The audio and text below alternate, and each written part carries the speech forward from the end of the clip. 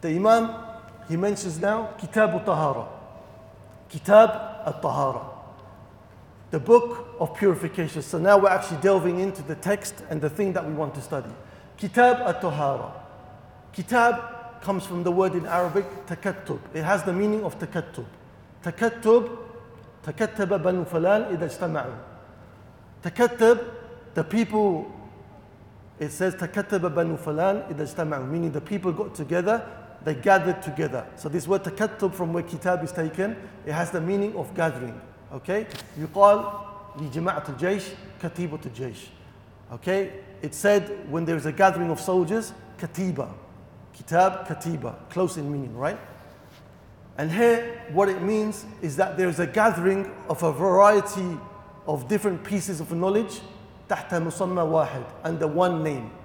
So it's a gathering of a variety of different pieces of knowledge under one name, which is Kitab al-Tahara. The Hanbali scholars, when they talk about, when they put their matun, their text together, they follow the tartib. Tartib means the order, the sequence of the hadith of Ibn Umar radiallahu anhu, where the Prophet ﷺ said, Bunya al-Islam wa la khams. That Islam is built upon 5. Shahadati an la ilaha illallah wa anna Muhammad Rasulullah. Wa iqami salah, wa ita'i zakah, wal hajj, wa sawmi Ramadan. This is the order that the Hanbali scholars, they follow when it comes to acts of worship, right? So what was the first act of worship mentioned in the hadith?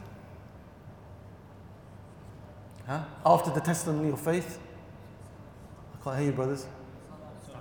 Establishing the prayer, excellent. Then why, and I'm telling you that the Hanbali scholars, they follow the order which is in the hadith, then why is this author then why is this author starting with purification, not salah? It's a condition of the prayer, right? So tahara is a shart for the condition, for the prayer, and the shart muqaddam ala al-mashrut. The condition always comes before that which it is a condition for. طيب. And the Prophet ﷺ said, as collected by Imam Ahmad, Miftahu Salah at-Tahur. The key to the prayer is Tahur. So in order for us to pray, we need to have purification, Tahur. The author mentions in this chapter pertaining to purification 15 masail. Okay? In the Bab al-Miyah, the first of the chapters in the book of purification is going to be the book pertaining to water. And he will mention 15 masail. Masail is the word plural for mas'ala. Mas'ala comes from that su'al, the thing which is asked about often. The thing which is asked about often becomes a mas'ala. That which is then researched by the ulama and it becomes an issue in fiqh. Okay? So when we say masail and mas'ala, it comes from that which is asked about and researched often. The Imam, he says, defining what is tahara, he says here, irtifa'ul hadith wa ma fi ma'nahu wa zawalul khabath. Irtifa'ul hadith, the raising of hadith and the removal of impurities. So the author, he defines tahara. That's the definition of tahara. We're going to break it down step by step, inshallah. Irtifa'ul hadith wa ma fi ma'nahu wa zawalul khabath. As for the word itself, tahara means an-nadhafa and al-akhdar. That nadhafa from that which is impure. Nadhafa meaning cleanliness. So tahara, when you hear the word tahara, it means cleanliness from any type of filth.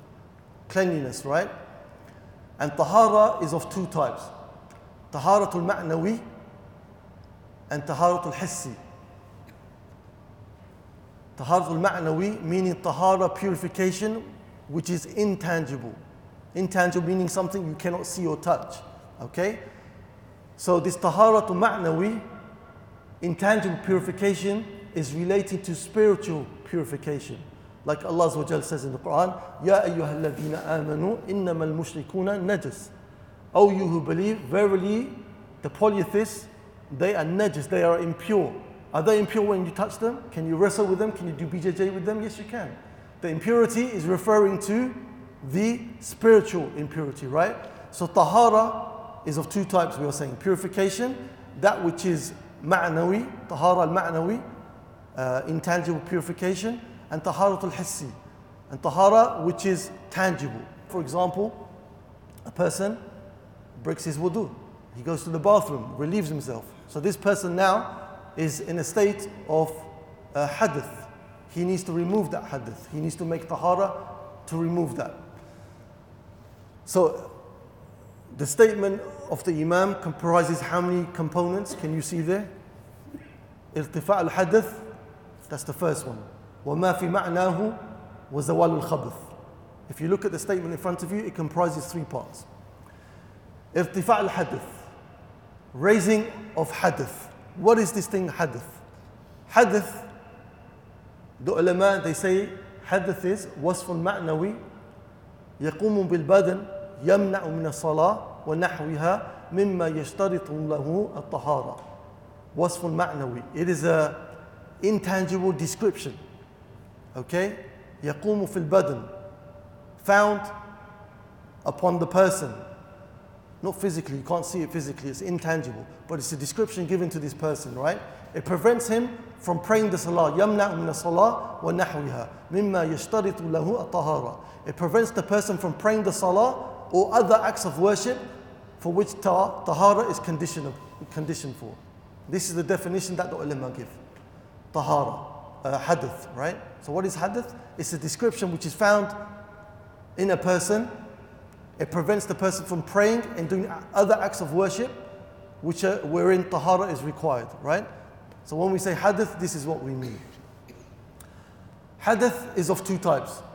The hadith which is big, hadith al-akbar, and the hadith which is small, hadith al-asghar.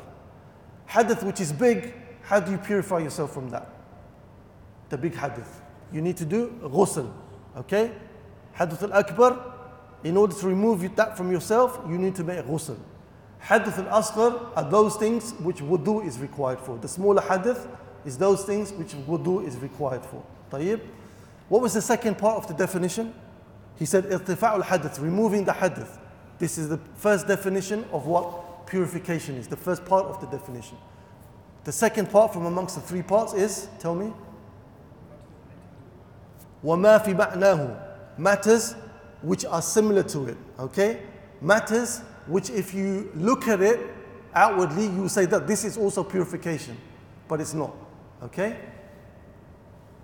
So the ulama, how do they describe this?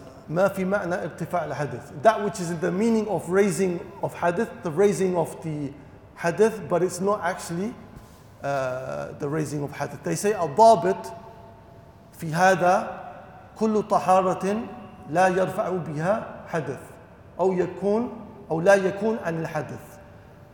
Every طهارة, ضابط, this word you're going to hear quite often. ضابط is like in English the modifier, modifying the meaning of what we are saying, right?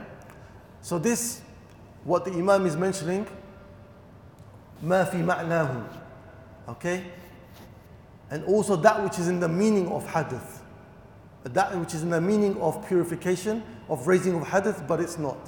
Okay, what he means by this is every purification which doesn't raise hadith. But when you look at it, it's purification, but it doesn't raise hadith.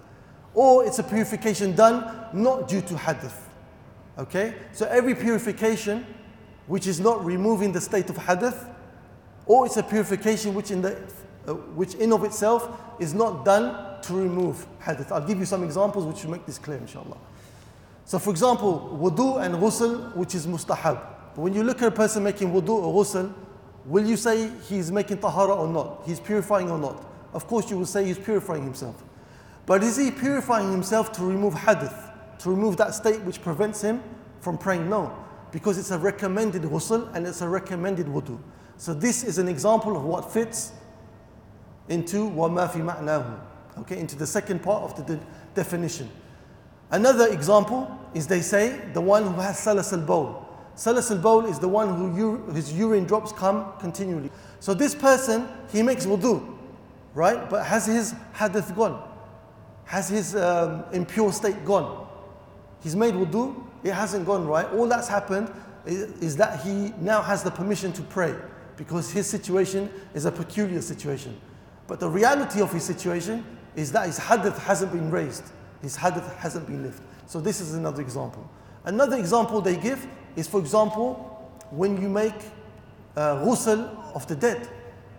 Are you purifying? Outwardly, yes, you're purifying. But are you raising a hadith or are you raising the state of impurity from the person? No, because the dead doesn't have impurity, right?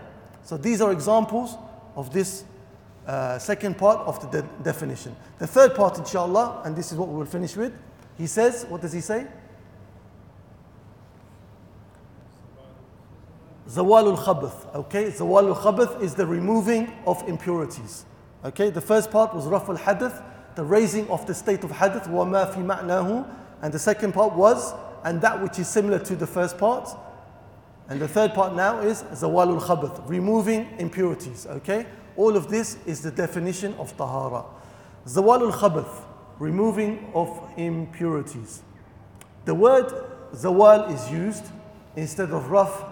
The ulama, they explain, because it is something that is not requiring an intention, and it's tangible, and it can be done without water. The reason you say zawal al-khabath, removing of the impurities, because number one, it's intangible. Number one, it's tangible. Not like hadith. Hadith is intangible. It doesn't require intention, and it can be done without water. Whereas hadith, raf al-hadith, the word raf is used with hadith, because it's intangible, it requires an intention, and it requires water. طيب? So, zawal al-khabath means to remove impurities. To remove impurities. Impurities, najasa, is of two types. Najasa is of two types. Najasa to ayniyya, najasa which in of itself is impure. What do I mean by that? For example, excrement. Excrement in of itself is impure. No matter what you do to it, it's going to remain impure. Or the second one is najasa at-tari'ah. Najasa at-tari'ah. Najasatu at-tari'atu. Okay? That najasa which comes upon something which is originally pure. For example, you're wearing your thobe and a drop of urine, a'azzakumullah, drops upon this thobe which is originally pure. What can I do with the najasa? I can wash it off. I can take it away. Okay? So we have two types of najasa, two types of impurity. The first of them is ayni, which cannot be changed from its state of being impure. It's always going to remain impure. And then we have the najasa at-tari'ah. The najasatu at-tari'atu. That which najasa comes upon something which is originally pure. Okay? The reason I'm giving you these detailed definitions is as we go into the masail, as we go into the things that we're going to talk about, I'll be using these terms. And it will help you to understand what's been explained by the explainers of this text, inshaAllah. So the Imam, he says, Al-Miyah Thalatha. Water is of three categories, and this is where we're going to stop, inshaAllah, and we'll continue next week from this point onwards, where the Imam, he says, water is of three categories. Okay? Jazakumullah khair. I ask Allah Azza wa Jal to make the understanding easy for you and to make the explanation easy for me. Anything which was correct was from Allah subhanahu wa ta'ala. The mistakes and shortcomings were from myself and shaitan. Wa jazakumullah khair.